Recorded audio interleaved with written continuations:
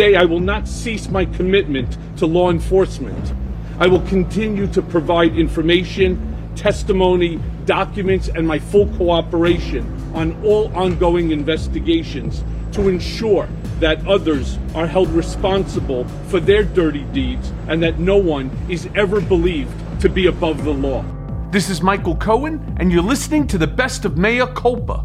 Happy Thanksgiving, folks. I don't know about you, but I have a shitload to be thankful for this holiday season.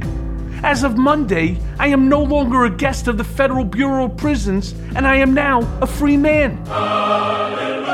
Donald Trump's former personal attorney and fixer, Michael Cohen, was officially released from prison and house arrest today. As I stated earlier, it does not mean my mission is over. In fact, I am doubling down on my quest to bring Trump and his band of lawless, shitbird co-conspirators to justice. But now and again, even the most dedicated crime fighter must pause for celebration. So, this year, as we cross 15 million downloads, I am reminded of a letter I got from Rosie O'Donnell when I was locked up inside Otisville prison. I was at my fucking lowest point, unsure of what would become of the life that I had so carelessly flushed away for Donald J. Trump. Rosie showed me so much compassion at a time when many of my closest friends had all but abandoned me. The ones that stayed and the new ones I found are the people who are still with me to this very day. Beyond that, I am eternally grateful for all of you, my podcast army, who tune in and week out and have supported me through the thick and thin. I love all of you, but this episode is dedicated to Rosie, a real one. So without further ado, let's go now to that conversation. I'm Michael Cohen, and you're listening to Mea Culpa podcast. I'm thinking about where I was when the first plane hit the towers, and where I was later when they began to fall. Oh my God, so both towers are now... It seemed impossible, how something so permanent could so quickly cease to exist. I'm thinking about the fear that I felt for my family, for my friends, for the city and country that I love. Then the uncertainty and terror of those days and first few months that followed. The creeping dread of another attack always looming. Then I project myself forward, through the years, then decades, through time and space itself, always wondering how the choices I made, some random, others deliberate, led me to Donald J. Trump. Now the fear has come back home to roost in the worst possible way. The country seems on the verge of coming apart. The center will not hold. Almost 200,000 people dead. I wanted to always play it down. I still like playing it down. The economy in ruins. Our cities roiled with violence. I am the least racist person. For 11 years, I was President Donald J. Trump's personal attorney and fixer. If you've already read my book, Disloyal, you'll know that I wasn't a lawyer in any conventional sense of the word. I didn't try cases in court. Rather, I made his problems go away.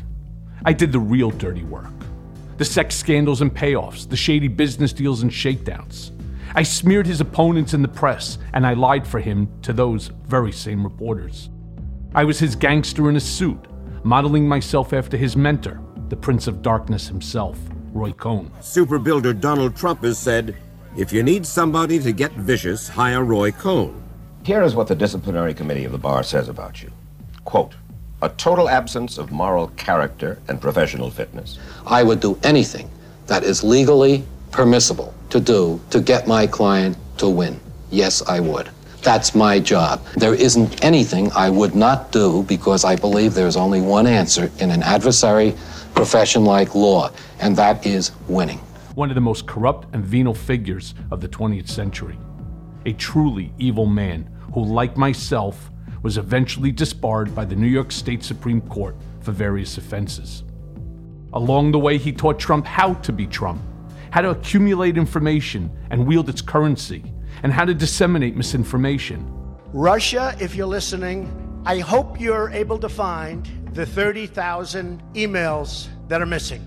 I think you will probably be rewarded mightily by our press. That the most potent weapon was fear, Attack hard enough and no one will fuck with you. Well, I heard Biden, who's a loser. I mean, look, Joe never got more than 1%, except Obama took him off the trash heap, and now it looks like he's failing. But I heard his whole campaign is to hit Trump. Look, when a man has to mention my name 76 times in a speech, that means he's in trouble. Life is a zero-sum game. There are winners and there are losers. I supported him. He lost. He let us down. But, he lost. So I never liked him as much after that, because I don't like losers. There are those with power and clout, and those who are suckers. It was to this man, Donald J. Trump, that I sold my soul. And like countless others who did his bidding, sought his favor, or believed his countless lies, the price to pay was ruinous. You see, I am the canary in the coal mine for millions of Americans mesmerized by Trump. It's important to understand that Trumpism is a disease of the mind, every bit as virulent as COVID. Only the host is a willing participant in his or her own demise.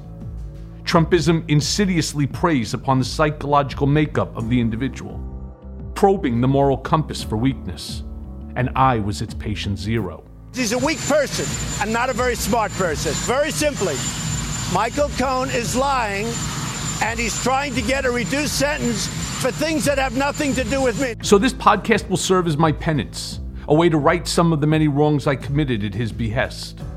I cannot roll back the tide of history, nor can I undo the damage that's already been done. So much destruction has already happened on his watch, and I will carry this shame with me to my grave and to the other side when I meet my maker. But what I can do is help stop its forward advance by lifting back the curtain to show you how it all works. If my book was a recounting of my life and time under the spell of President Trump, this podcast seeks to understand how it all happened and why I was such a willing participant in his crimes and cover-ups. And finally, how we as a nation can stop this Trump horror movie from continuing before generating a sequel far more disturbing than the original. To stop Trumpism from spreading, you must understand Donald J. Trump. But I'm not talking about the boorish cartoon misogynist who grabs women by the crotch, or the gaudy blend of wealth, braggadocio, and machismo. To focus on these elements of the president is to underestimate his considerable powers. That behavior is merely a byproduct of his larger narcissism, that the rules of polite society, or even society at all, apply to him whatsoever. I have termed it Trump derangement syndrome. It is also what's made being around the man so intoxicating at times.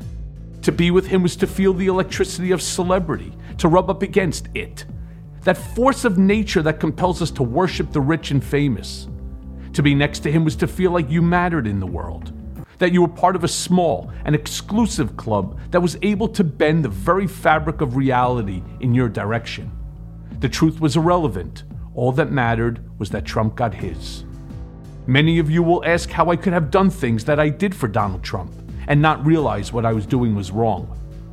That's not the point. I worked in a building where the rules of right and wrong did not exist. That is the true banality of evil. Not that it is all of a sudden apparent, but that evil itself becomes normalized. You see, when you sell your soul, you do exactly that. You sell your soul, but not all at once. Maybe you had a line drawn that you said that you would never cross, but little by little, through your daily actions, that line becomes blurred then erased, your duplicity rewarded time and time again.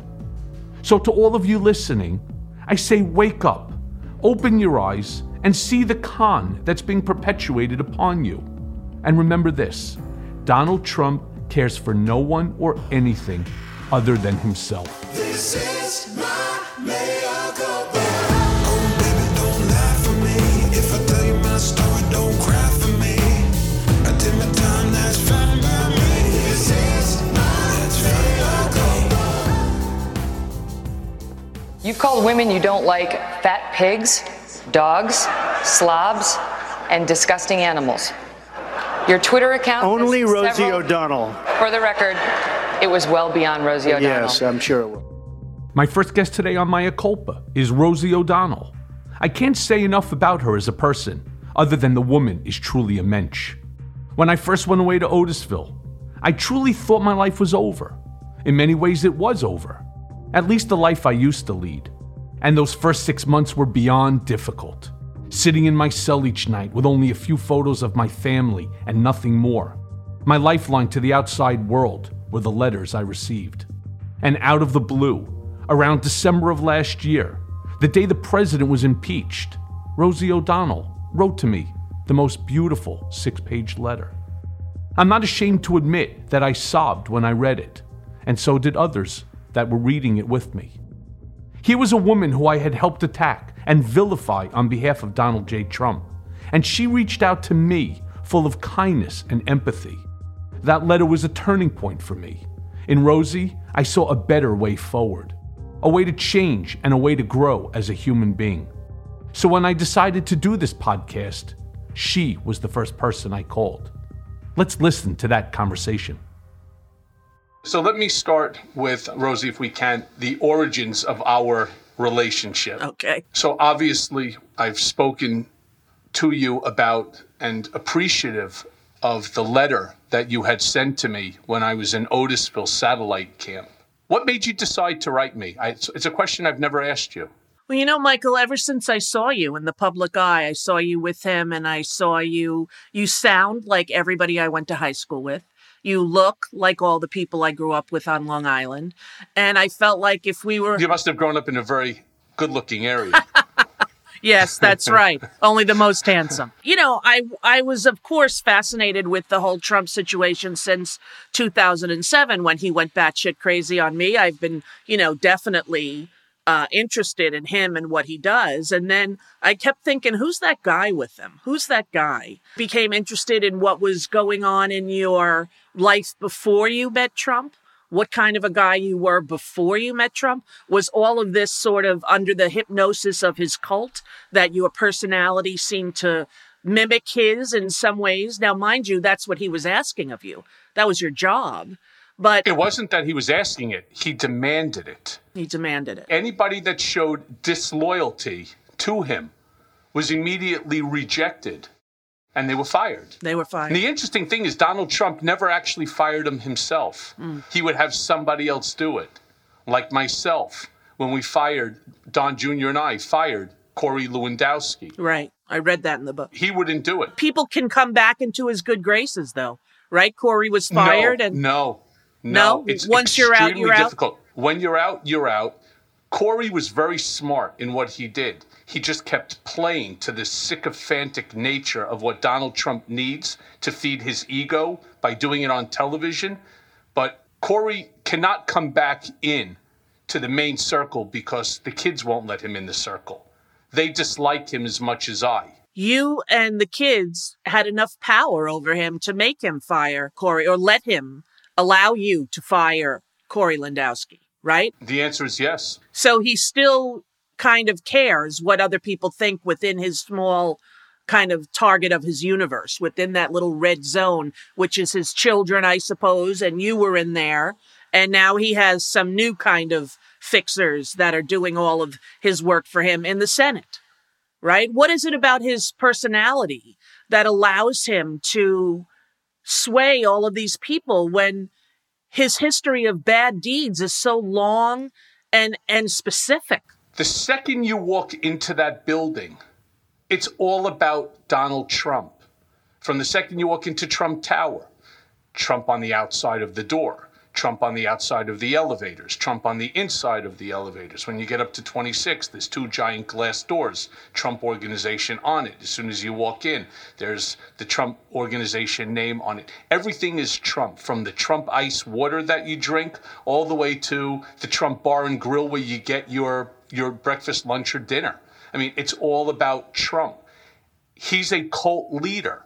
And why people do what they do? Why would Attorney General Bill Barr take a career like his and throw it all away for what? For a man who has no moral compass? That you have 15, 20, 30 people all coming out and saying the same thing? Donald Trump on tape now disclaiming that his words aren't really his words. There's no real answer. But you being you went in there never having met anyone like him. And you were swayed and under his influence, and how long would you say? Right away? It was right away. It was right away. It was because in the book you talk about him basically hiring you on the spot. It was on the spot. That's where I was going to get to. It was right on the spot. I went in there to discuss with him after handling something for Trump Entertainment Resorts. I went in there to talk to him about a legal bill and my findings. And at the time I was a partner over at Phillips & Iser. He turned around and he said to me, "Are you happy at that sleepy old firm?" And I was happy. I was, for the most part, semi-retired. And I was only working a couple days a week. And I was enjoying finally being able to spend time with my wife and my children and friends. And I said, "Yeah, I'm fine." He goes, No, you be better with me. He goes, "The fun that we can have, the deals that you're going to be involved with." He goes, "I want you to be my personal attorney. You're not going to answer to anybody in this entire company except for me.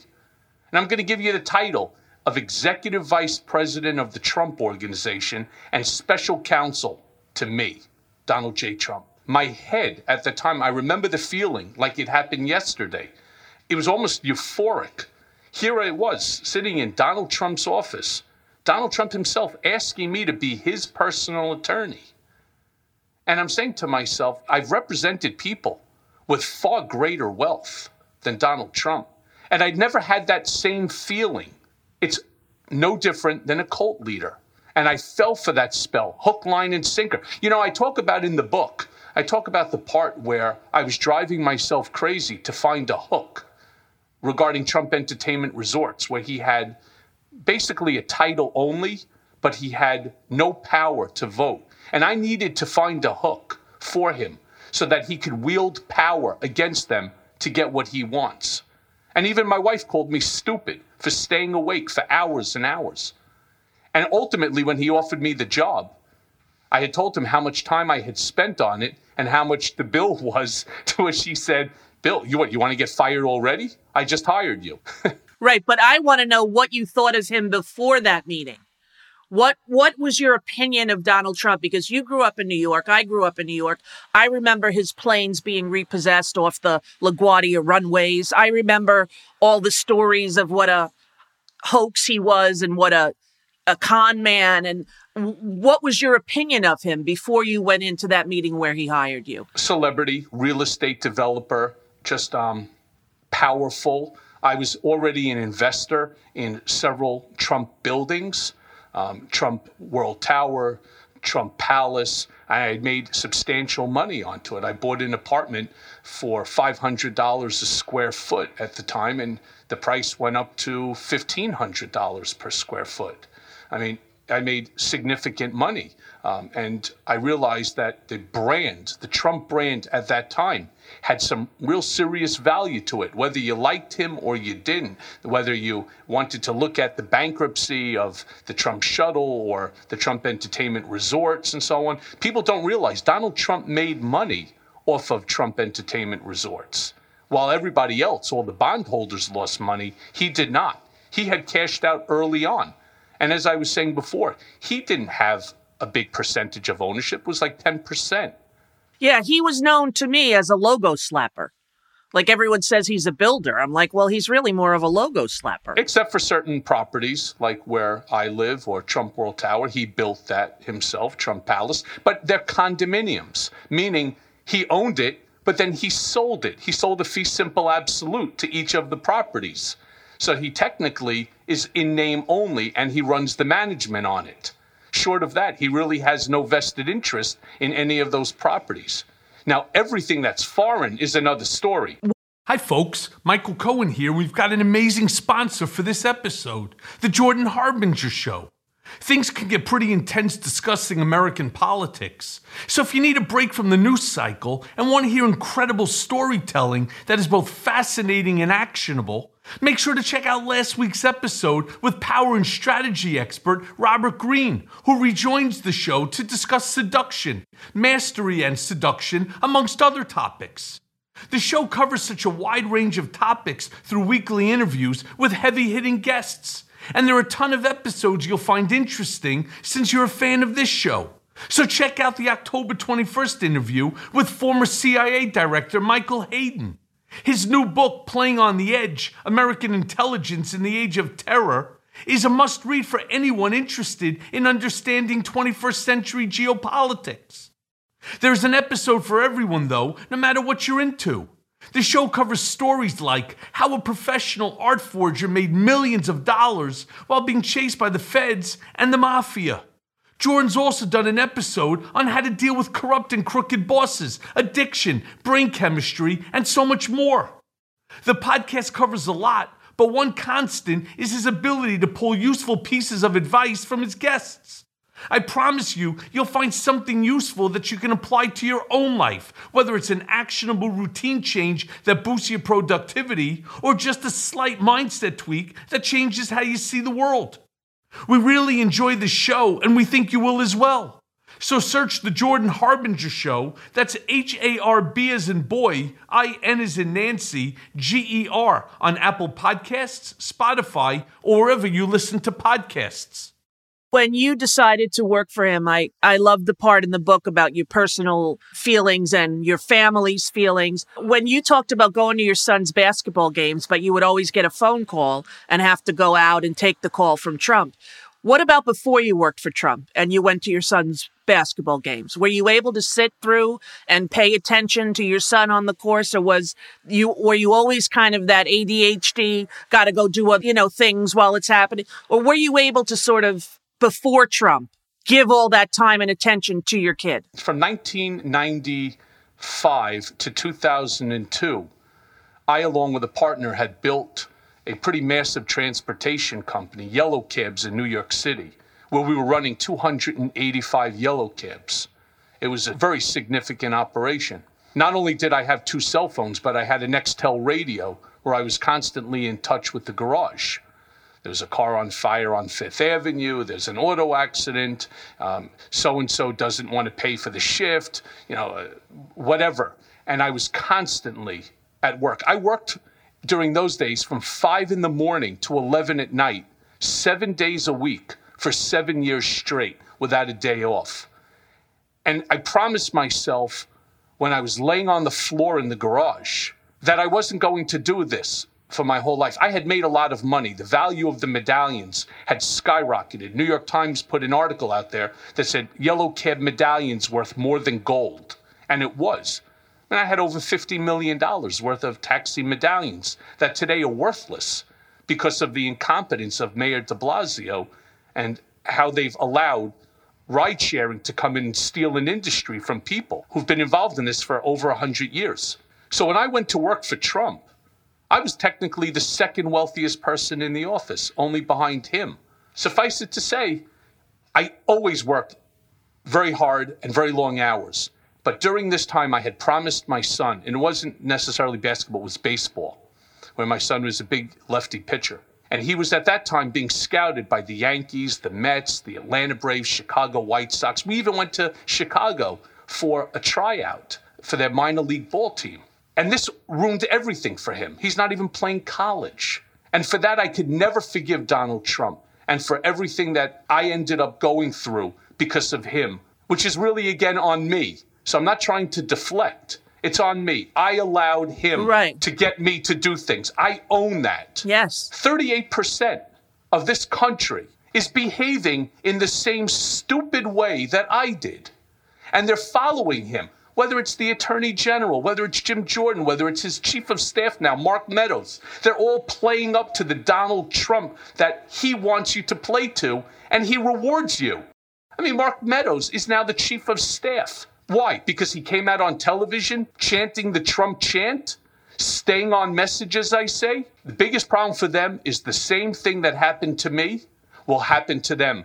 Because it's happened to everybody else as well. That eventually he will turn on Eventually he drops you and he moves on and leaves you holding the bag. This is the man who has taken responsibility for nothing in his entire life. For nothing. And he's so severely mentally ill. He's so unfit. It's kind of hard to believe that we're living in this time where he still has the kind of power that he does after all of these things that keep coming out. What I want to know, though, is the you that I thought I was writing to, or the you that I wrote that letter to. was more the kid from Long Island than it was this savvy business. Like, I know you grew up on a street where you played kickball like I did. You know, I knew that you were a guy who was very similar in a way to me. And that's what I thought. That's what I assigned to you when I wrote you that letter, and wanted you to know that there were people who were grateful that you had changed your mind, that you had turned on him. There were people that were holding out hope that others would follow your lead and that we would finally be rid of him. So that's why I wrote you that letter. It was the night that he was officially impeached. And I thought, here he is impeached, and here you are sitting in prison. Yeah. And how is this fair? So I can only tell you that, and I did express it to you when we joined up together on the TrueLink system, the effect that your letter had on me. It was really a kick to the gut, where now I finally understood, even more so, just how much I had helped him to hurt people, yourself included, going back to that massive first feud. Yeah. Because you really are. You are the first feud. Yes. And I said this to the Associated Press yesterday. The first feud with the first family, right? And now I have you as my first interview. So what was it that caused the feud? I remember, but I'm sure people don't. Yeah, I was on The View, and Barbara was out that day, and Whoopi was not on it yet. So it was me kind of moderating, and Joy Behar was there. And the Miss America Junior client of his, who had won the contest, was down at a bar in the East Village and kissed a girl, and the Post got a picture of it and ran a whole story. So right before we went on the air, Trump called a press conference, and the girl, Tara, I believe her name was crying and saying, "Thank you, Mr. Trump, for giving me this second chance." And, you know, and I was like, who is he as the moderator of what good behavior is for teens? You know, this guy who's been married all these times, had affairs on all his wives, and this guy's not a self-made man. This guy got his daddy's money and then ran it all into the ground. And all things that were readily available to anyone in the news media on Wikipedia,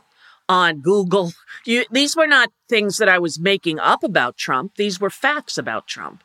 And I put my hair over, like every comedian did in the lifetime of being a stand-up with Trump in the reality of the world. I put my hair over and I did, how his mouth gets like this when he talks. And I just did an impression of him. And truthfully, I didn't think much of it. And then it was Christmas break. And then all hell broke loose. And I guess you were involved with that hell.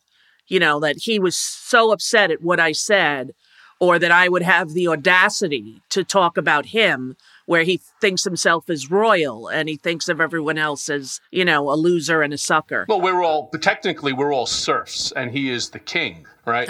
But I will tell you that there was a guy in the office who was a very funny guy, and he used to describe that face that you were referring to as if Donald Trump was sucking on a lemon and someone farted in his face. Yeah, that's a good one. Yeah, I've never forgotten that one. Did the employees talk about him behind his back like that? Yes. Did people treat him like he was a joke in his own company? I wouldn't say the word would be a joke. It was more that he was insane, and that it was almost became our responsibility to stop him from doing his own bidding, to stop him from being himself. We spent so many hours fixing the things that he would say or do.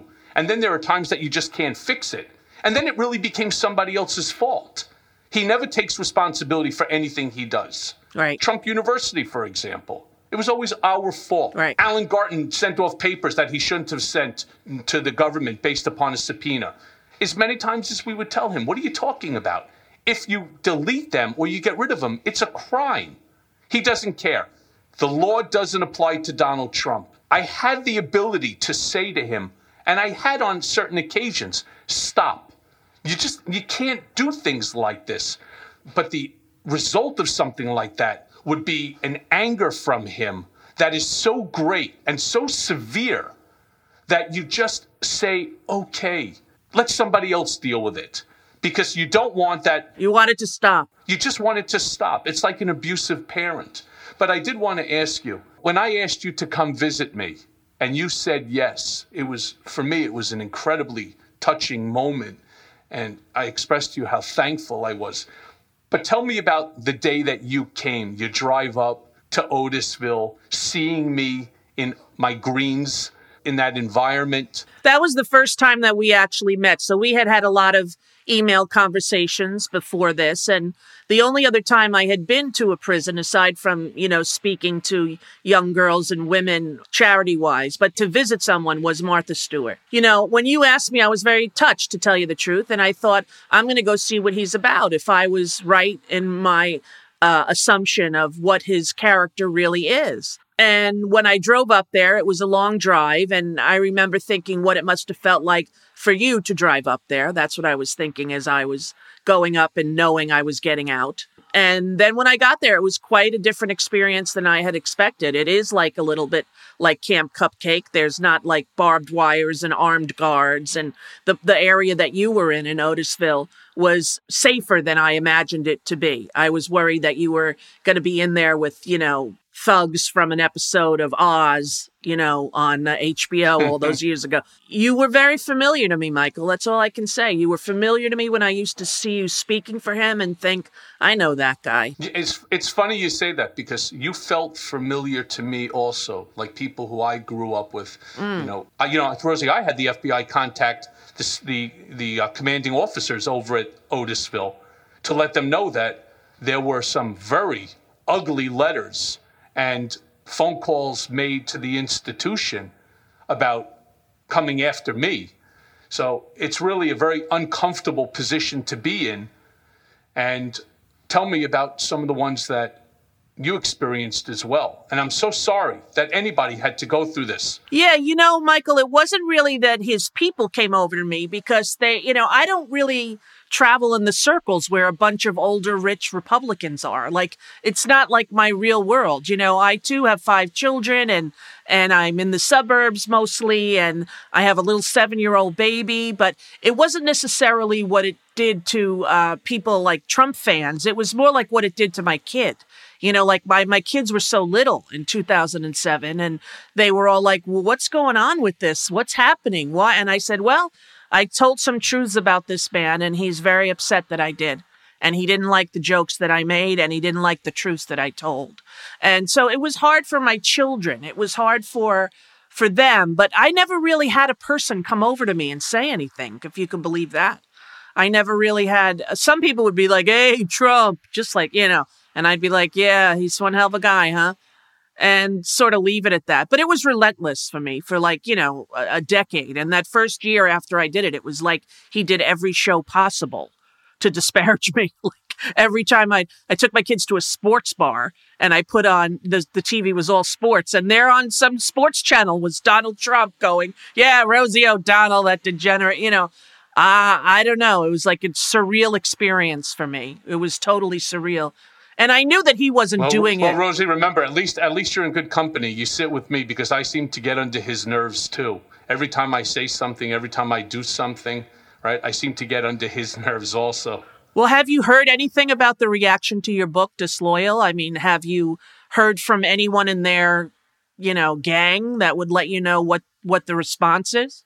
Well, of course, Kayleigh McEnany put out a statement that it's a lie, that all I'm trying to do is, I'm a convicted liar, and that this is only a way of profiting off of my lies. And they had another spokesperson inside. It's the standard. It's the standard Trump bullshit, right? It's deny, deny, deny, deflect, deflect, deflect, denigrate, denigrate, denigrate. That's all he knows how to do.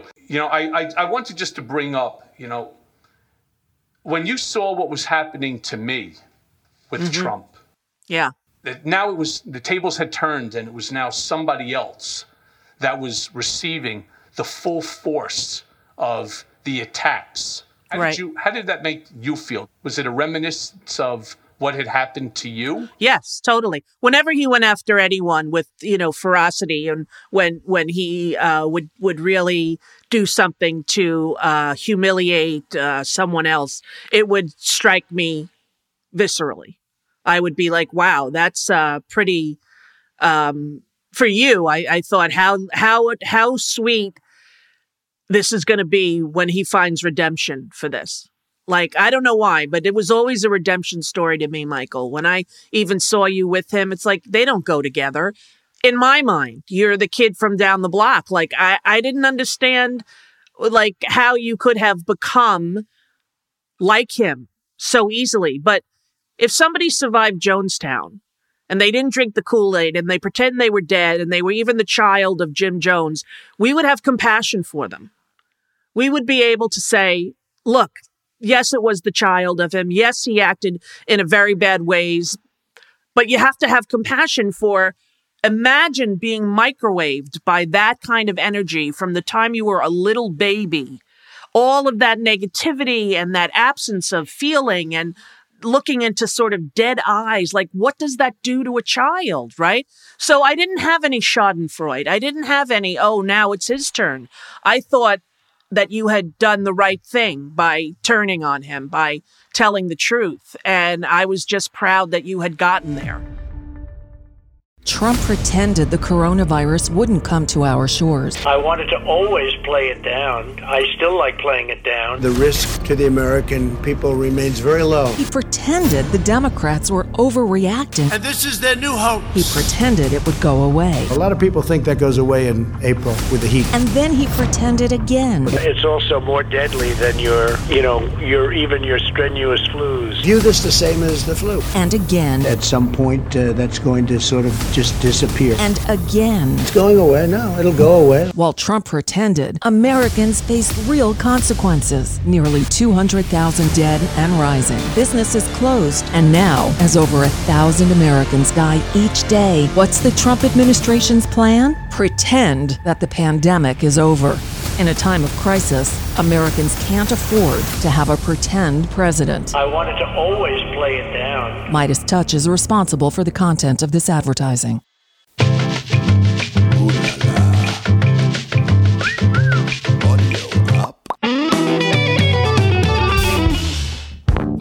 Welcome to Missed Riffs. Stories of artists who dreamt of becoming the next Rolling Stones, but ended up rolling burritos instead. Can I get extra guac on that? I'm Matt Pinfield. Today we are looking at an actual success story. Legendary Ford Bronco pitchman John Bronco was known for his bushy mustache, incredible catchphrases, and machismo exterior that made him one of the most popular TV pitchmen in history. This truck's tougher than your mama's daddy, so hit the road. It's got my name on it, so you know it plays dirty. Yes, baby, it's meaner than a wet panther you forgot to invite to your birthday party. Oh. But not many people knew Bronco actually had a pretty successful music career. The story goes, one afternoon, John was doing some Ford radio promos when he found a guitar in the booth. It changed his life forever. Mama, she named me Bronco, 'cause I'm tough as nails, there's no place I can't go. The track Mama Named Me Bronco is the only commercial jingle ever to go triple platinum. Yeah, man, I was the engineer on that session. It was like watching Jimi Hendrix cut Foxy Lady, or like Johnny Cash, Ring of Fire, or Limp Bizkit, Scott Stapp, just so heavy. I mean, you just knew you were capturing something like historic. John Bronco even knocked Jackson Browne off the top of Bob Magazine's Hottest Dudes in Rock #1 ranking. I love you, John Bronco. The new Ford Bronco, 'cause Daddy wants a pony too. John Bronco also had a classic jingle he wrote for his breakfast cereal, Bronc-O's, called Get Bucked. Who's ready for breakfast? Get bucked with super flavors. This bucket Bronco's gonna kick you out of bed with an oat crunch and a hint of sharp cheddar and pineapple cherry flavored gummy horseshoes. Get bucked with super flavors. Get ready to shred the roof of your mouth. The track was later covered by reggae band Rasta Rasta and became a huge hit in Europe. John Bronco. Oh no. Get ready to shred the roof of your mouth. Ooh, yeah. To learn the whole story, check out John Bronco and John Bronco Rides Again, currently streaming on Hulu. I'll leave you with Bronco's final song, The Ballad of John Bronco.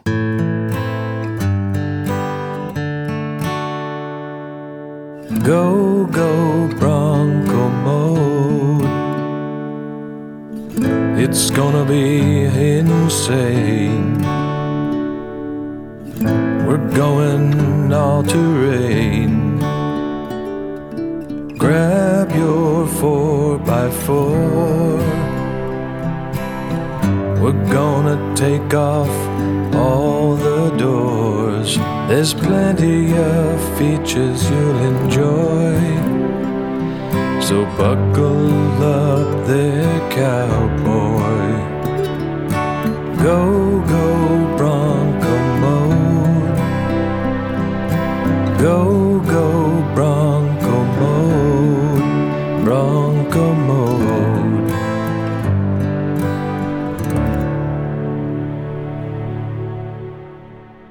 Now, that was another fascinating thing. When you and I spoke at Otisville, you told me about how many letters you received, that mine was by no means the only one, if supportive of you.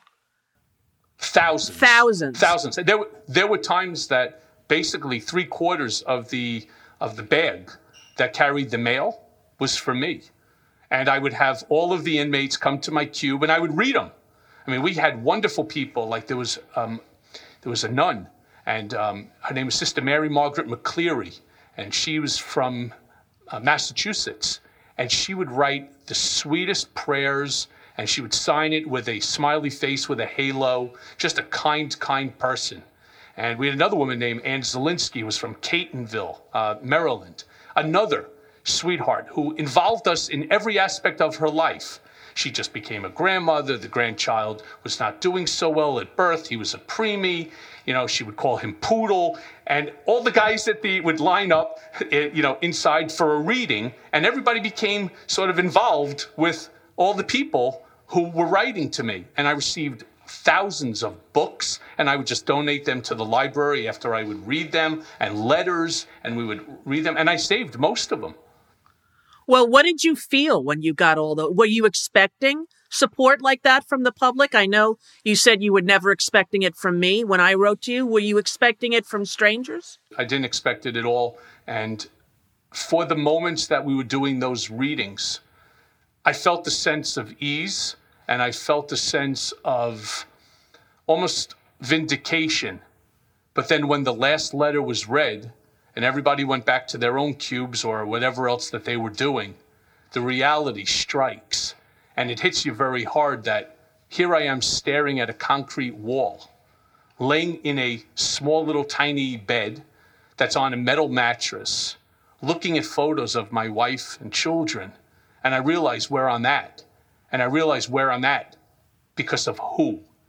Just a disgraceful human being that has the luck and has the ability to call himself our 45th president. It's just a total disgrace. And I think that the country really needs to wake up. And that's, again, the whole purpose of the book, which I think is very similar to your Twitter.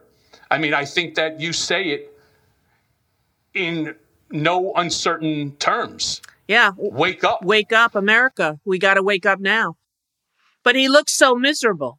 He looks miserable. He's getting so big. He's leaning forward when he walks. Do you think he had a series of mini strokes when he went to Walter Reed that time? Do you think that that's what happened? Or what's your opinion of what happened to him when he went to that hospital for the unscheduled visit? Yeah, I really don't know the answer. And I hate to speculate on somebody's health, but one thing I do know, and I talk about this again in Disloyal, I know his tics and his tells. Right. And he's not the same Donald Trump that took office. He's definitively not the same Donald Trump that I had known working for him for over a decade. He is much worse. Yeah. And his behavior is much worse. He wants to be a ruler. He wants to be the czar. He wants to be a dictator.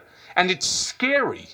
It's scary. One time when Trump and I were in the country of Georgia, we were with the president, Mikhail Saakashvili. And I'll never forget, he never called him Mr. President. He continuously called him Mr. Dictator. Huh. And when we would drive around together in the motorcade, and he would see all of the Georgian soldiers lined up on the street, facing the opposite direction, he would be like, now this is the power of a dictator. And I said, no, Mr. Trump, he's the president of a country. This isn't a dictatorship. It's a democracy. He goes, no. Saakashvili runs it like a dictatorship. I'm telling you, and I'm telling everybody that's listening, the man wants to be an autocrat. Yes. And he's not joking when he says 12 more years. Because one thing you have to know about Donald Trump, he doesn't have a sense of humor. And he doesn't joke. Do you think he thinks he's going to get out of this, that he's going to win? Do you think he feels omnipotent, that he's not going to have to go face the SDNY and all the charges that they have against him? Well, I don't really know what he thinks, right? It's very hard to try to imagine what's going on inside of his head. But what I can turn around and tell you is he's made mention, and I've been with him during these conversations where we talked about Putin, and it's somebody who he has a sick fascination with. When Putin, after his second term, decided that he wanted to retain power, but he couldn't be that as president, he made himself into prime minister. And that role superseded the president. 4 years thereafter, and I believe it was Medvedev that was the president at the time, 4 years thereafter, he became president again. And now he wants to just change the Constitution so that he's president for life. But one thing Donald Trump said, which I found fascinating as we were talking about it, it doesn't matter who you vote for. All that matters is who's counting the votes. So now when you see what he's doing with mail-in ballots and removing sorting systems and postal boxes, remember that line. It doesn't matter who you vote for. All that matters is who's counting the votes. You know, Michael, when listening to him, I can't help but think how stupid he is. He just sounds like a dumb person, and I don't understand how he got all the power that he has not being intellectual. Well, he's extremely cunning, and he has no moral compass, and he has no empathy. So if you're willing to take advantage of every situation and you have money behind you, you could, I guess, become successful. I don't know the answer, but one thing I can tell you is he does not read. Right. He doesn't read anything. He doesn't read books. The only thing he does is he'll pile every day a whole series of newspapers, 5, 6, 10 newspapers. But he doesn't read newspapers for the news. He looks at the pictures? No, he actually is looking for his name. And if his name does not appear in the newspaper, it's not a good day to go to him. That's why in 2012, when he started with the whole birtherism, he really enjoyed the fact that he became the birther-in-chief, because every day his name was front and center on a newspaper. And the more that he saw his name, the crazier he got, and the wackier the things that came out of his mouth were. The wackier the things that he said, instead of being shunned by society for saying these things, instead what happens? They put him on the front page of the newspaper. They praise him. They give him exactly what it was that he wanted. 24/7 news. All about Donald Trump. Right. He used to make a joke that the news has now become all Trump all the time. A takeoff of course, WINS radio. The one thing that when I said to him that all these different politicians were coming to him in 2011, 2012 for endorsement, I came up with this concept because, he acts like a mob boss. They're all coming to kiss the ring. Right. He loved that statement so much, he used it all the time.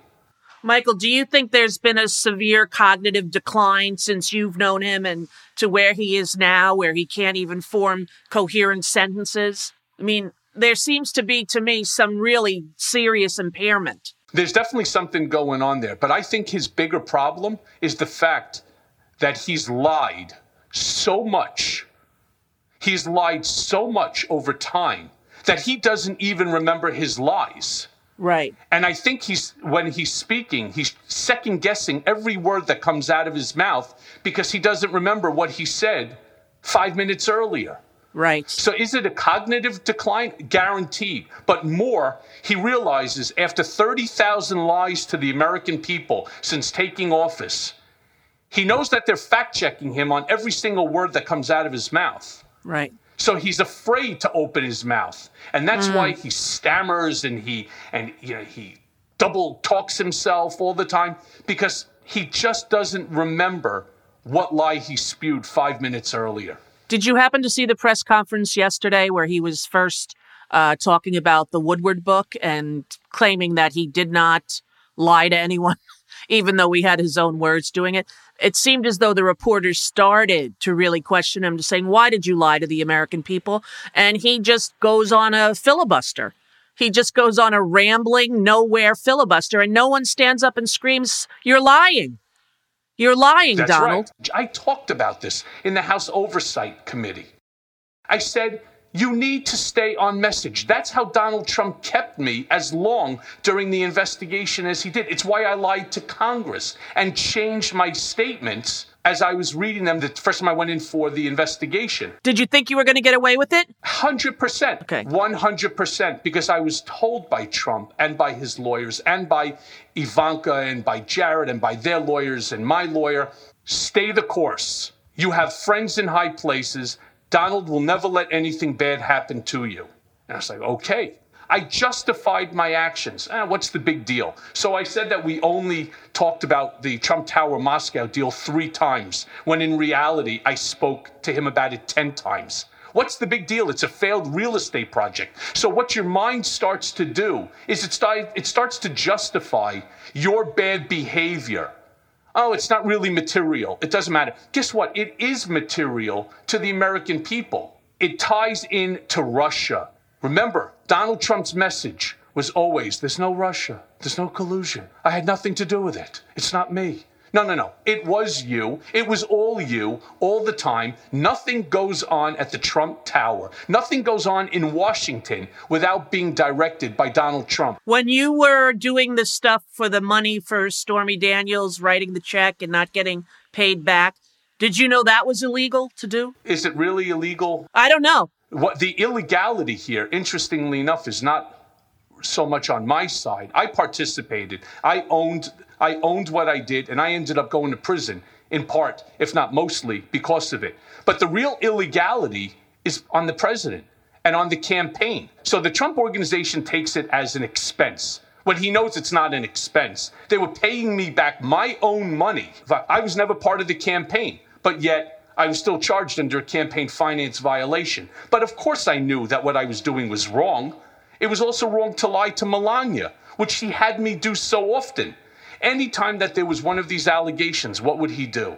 He would turn around and he would get me to get them to recant their testimony, get it on paper, send it upstairs to Melania so that she could see from the woman that there was no affair, that it was all a lie, that somebody's just trying to take advantage of poor Donald. And what about Melania? Do you think she believed any of your bull? Zero. None. Zero. Melania is one smart cookie. She understands, but she had enough class not to turn around and to throw it in my face. Instead, every time she saw me, she was kind, and she's a good person. She's caught herself in a situation that, rest assured, she's not happy about. And is she free from him once he's out of office? I think she's gonzo. I think she's gonzo the day that she's out. I think this is a financial relationship at this point. Does Donald have anything to do with Barron?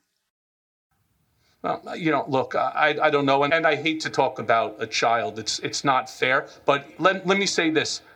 Don Jr. used to always say, I don't want to be anything like my father. I don't want to be anything like him. What he wanted is a father who would take his son to the park and throw around a baseball or a football. Instead, whatever times that Donald would spend with Junior, he would take him to construction sites to pick up nails that weren't bent.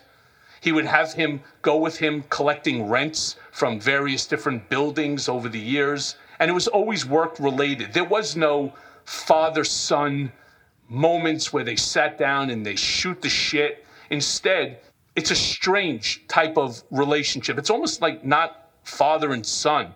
It's more like a big brother type that doesn't care about you. Yeah, and I can't help but feel bad for those kids. I don't know how you grow up in that family. You read stories about how horrible he was with Donald Jr. for such a long time, that they had a horrible relationship. And how did he switch and come around to becoming the number one? Even the children have this burning need for their father's affection and attention because they never got it as children. So even Don, Ivanka, and Eric were always sort of competing with one another at work in order to have daddy time.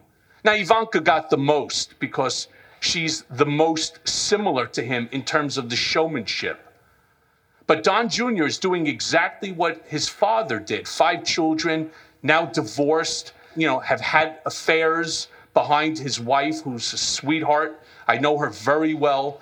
And in essence, When was the last time he went to a ball game? He's too busy running onto the campaign trail, spewing ridiculous nonsense with Kimberly Guilfoyle.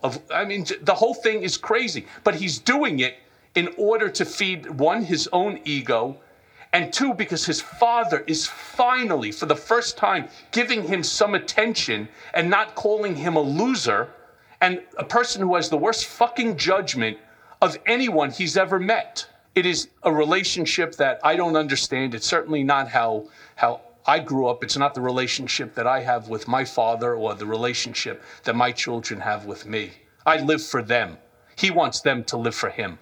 Let's talk about your kids and your wife, if you don't mind, because, I was very fascinated by the amount of times in the book that you say that all of them, your son, daughter, and your wife, asked you to stop working for him, and you simply wouldn't. And as I talk about in the book, I was part of the cult. I wasn't just part of the cult. I was at the top of the cult chain. And why I cared, I have no idea.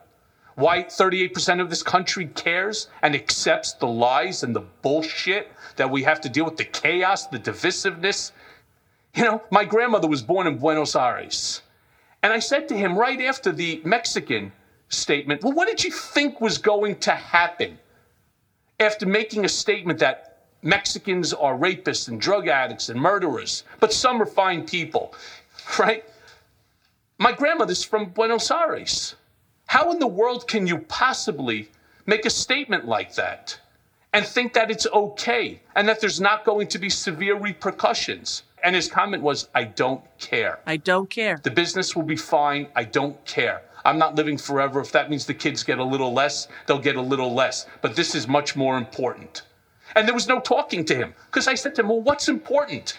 To denigrate Mexicans, right? To denigrate another group of people? He did the same thing with the Muslim ban. I said, you can't ban a religion. Right? If you want to ban people from Syria because there's an uprising, okay, that's one thing. And I think a lot of people in America would have gotten behind you on it. But you can't ban an entire group of people simply because you think that every Muslim is a member of ISIS. It's no different than the lie he spewed. And I'm saying this emphatically. It is a lie when he said right after 9/11 that he saw people in New Jersey dancing on cars in a Muslim community, enjoying the death that took place on that horrible day. When you would go home, would you say to Laura, would you say to your kids, I can't believe what he did today? He did this, did you see the thing he did on the escalator with the Mexicans? No. Did your wife did she ever see it and then say? They did. And what would they say to you? What would they say? They would bring it up all the time. And I tried to set up from the very inception, what I do at work is none of your business. What I do with you, that involves you. I cannot be reprimanded by my wife and children every single night for the things that I'm doing for my boss. Knowing that they're wrong, that was my job. And if I wanted to keep my job, then this is the way I had to act. This is the behavior that I had to follow. Now your wife and your kids, is it great to have this time home alone? Even though, you're like all of us, you can't really go out. Are you able to explain and give your kids and your family all the time that they missed with you? Yeah. You could never make back up those 15 months. And it hurts. It's not that you come home after an event like this and everything just goes back to normal. It does not. There's an emptiness that you feel. There's a sadness that takes over. It's almost like, some people have said, well, you have a broken heart. No, I have a shredded soul. My soul hurts. I told this to you when we were together in Otisville.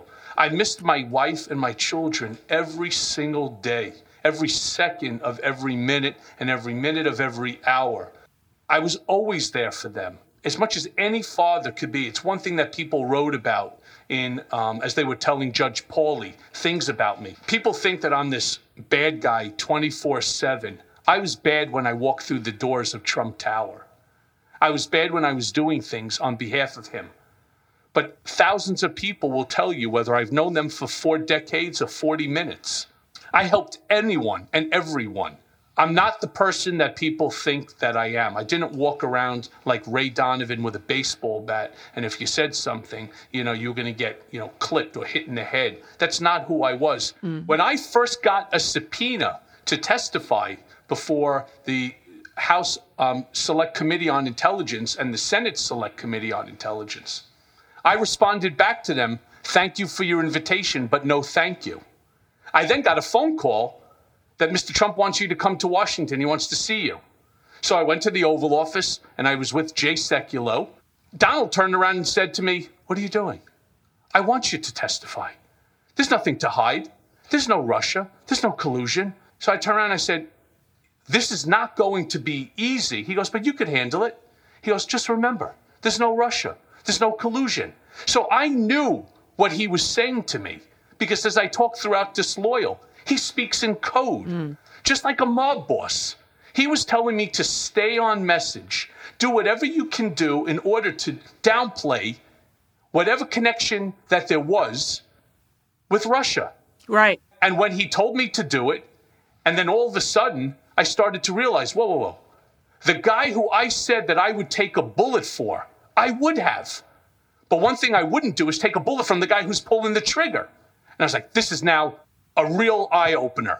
It's time now for me to open my eyes when I look at my wife and my daughter and my son, and I see the sadness in their eyes and the pain that they were going through.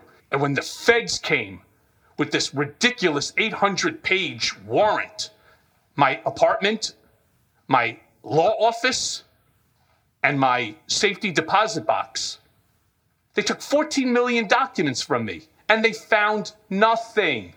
They found nothing. And what do? They bring up a tax charge? Really? I want the truth to be told. And it's one of the reasons for this podcast. There's so many lies that were told about me, starting with Prague and coming all the way to the second incarceration of me, the remanding of me, because I refused to allow them to violate my constitutional rights. And that's one of the things that over the course of this podcast that I'm going to bring up, and I'm going to talk about all of the things that took place in my life, because I am seeking penance and I am seeking justice all at the same time. So anyway, Rosie, I can't thank you enough for your friendship, for the letters, the compassion that you have. I don't know if roles were reversed, if I would have been as human and as wonderful as you were in sending that eloquent and beautiful letter to me. But one way I will make it up to you, and we've talked about it, when this COVID is over and we're all able to go out and do things, I told you that I make the best lasagna in the entire planet. And I want you to come over, and I'm going to make my special famous lasagna, and we could sit and we can laugh, and we can talk about, hopefully, how well Joe Biden is doing as president of the United States of America. Please, God. Yeah, how things are finally getting back to normal. So, Rosie, from the bottom of my heart, I say I thank you. You're just a wonderful, wonderful person. And, I apologize for any hurt that I may have caused you ever. We're all good with that. I just want you to know that, it was helpful for me, too, in my life to think that there aren't, bad men out there who are coming to get me. And, a lot of trauma from my childhood is brought up by scary men who are out of control. And so I was happy that I was able to see and access the side of you that I knew was there even before I met you. And that's the reason all those people wrote those beautiful letters for you for the judge, and maybe why you were given that Otisville instead of something harder. And for that, I'm really grateful. And I can't wait to come to your house, meet your kids, and finally meet Laura in real life. You're just a gracious person, and I thank you again for that, and for being my first interview on Mea Culpa. Take care of yourself, and I'll text you next time I see you on TV. And don't forget, think about that lasagna. All right, honey. Take care of yourself. Be well. Thank you, Rosie. Thank you, Mike. Bye. Let's go now to my Twitter feed, where on each episode, I'll be reading some of your questions and comments. This Twitter question actually comes from Deborah Messing. How can a nation be so good at caring about 3,000 lives that ended 19 years ago and so bad about caring about 200,000 lives that ended this year? One was caused by the attack of an enemy who swore he'd kill us. The other was caused by the lie of a leader who swore he'd protect us. Deborah, you're dead spot on. I mean, everything that Donald Trump has said about the COVID-19 virus has turned out to be absolutely a lie. He lied bold-faced to the American people when he stated that he didn't know that it was airborne, that he didn't know that COVID-19 affected young people. He lied about every aspect of it, and then did something even worse. He went so far as to argue with the professionals, with the people like Dr. Fauci, not believing the power that this COVID-19 actually has. And the next tweet comes from Celtic57, Kate. And she says, "Your book is amazing. I still don't understand how Trump has gotten away his whole life without being arrested. Will it ever happen?" Well, Kate, I'm not really sure whether it will happen or not, but rest assured, every action that I took was at the direction of and for the benefit of Donald J. Trump. To this day, not only can I not understand this, but all lawyers can't understand this. How is it possible that I could be indicted, he be a co-conspirator, and I be the only person who ends up being arrested and incarcerated for the actions that I did at his request and for his benefit? Kate, thanks for asking that question. And each week again, we're going to reach out and we're going to take a look at some of the different tweets that are sent to me, and we're going to talk about them on the program. Before we conclude today's episode, I'd like to offer up a mea culpa of my own. It relates to my conversation today with Rosie O'Donnell and the letter she sent me in prison. I told you earlier how I sobbed up reading her kind words, how I felt undeserving of her love and empathy. Why would she, of all people, come to visit me in prison when so many others had turned their backs on me in some combination of embarrassment, fear, and shame? She had nothing to gain by coming to see me. I could do nothing for her. I was at that moment the least powerful person in her life. But that's the thing about real kindness. It's not supposed to be transactional. But after a decade with Donald J. Trump, my view of the world was horribly skewed. Everything was about keeping score, winning and losing. Relationships were no different. In my Hobbesian existence, the world was truly nasty, brutish, and short. All relationships were boiled down to what you could do for me and what I could do for you in return. Only the balance of power better end up in my favor. So in my lust for power and sick with Trump derangement syndrome, I began to see people only in the purest of transactional terms. You only mattered to me if you could do something for me in return. To be a macher, an insider, and a player meant to hold hard and fast to those rules. And for Trump, that is how he leads his entire life. The man has no friends. He has people who owe him favors or people he owe in return. Divorced from rational thought and blinded by my quest to become omnipotent, being close to Trump, I began to look life in a similar fashion. That those without power, without clout, or the ability to grant favors, they were losers, schnorrers, and schmucks, to be avoided and ridiculed at all costs. But then there was Rosie, visiting me in Otisville when I was at my absolute bottom, green jumpsuit and all, asking how I was, encouraging me to finish my book Disloyal. At first I couldn't figure out what she really wanted, but I was still semi-struck, in the mindset that everyone was working an angle. Only most normal people don't live that way. True kindness is never transactional. It's in fact the opposite. It's the absence of expectation that is the truly kind act. She came to see me because she genuinely cared how I was doing. It's as simple as that. I must admit at the time that the idea that there were people who operated from a sense of altruism shook me to the core. But here's the thing. Kindness can hurt if the recipient's own heart is still hardened. Her kindness hit me hard because it showed me on such a deep and fundamental way how far I had strayed from myself. Her kindness broke me into a million pieces, shattering what was left of my ego and pride. And when I put the pieces back together, I rediscovered the man that I used to be before Donald Trump. The man who could look at his wife and children in the eye and not be ashamed. That is the power of kindness. Thanks for listening. Thanks for tuning in, folks, but please check back Sunday at midnight Eastern Standard Time for an encore presentation of the best of Mea Culpa, where you'll hear the notorious Stormy Daniels interview. Mea Culpa is brought to you by Audio Up, Midas Touch, and LSJ Media, and it's written and produced by Jimmy Jelinek. Executive producers are Jared Gustat, Jimmy Jelinek, myself, Michael Cohen, and Phil Alberstadt. Our editor is Lisa Orkin. It may be a new day politically, but nowadays the landscape is more confusing than ever. Donald Trump may have lost the battle for the presidency, but in many ways, Trumpism is winning the war on the state and local level. Mea Culpa is here to help guide you through the wilderness and keep you informed. And let's face it, we all want Trump, Rudy, and the rest of these seditious traitors to see justice. And folks, it's coming. So stay tuned as I guide you through the twists and turns of the criminal process that will ultimately see them behind bars. Mea Culpa, nothing but the truth. This is my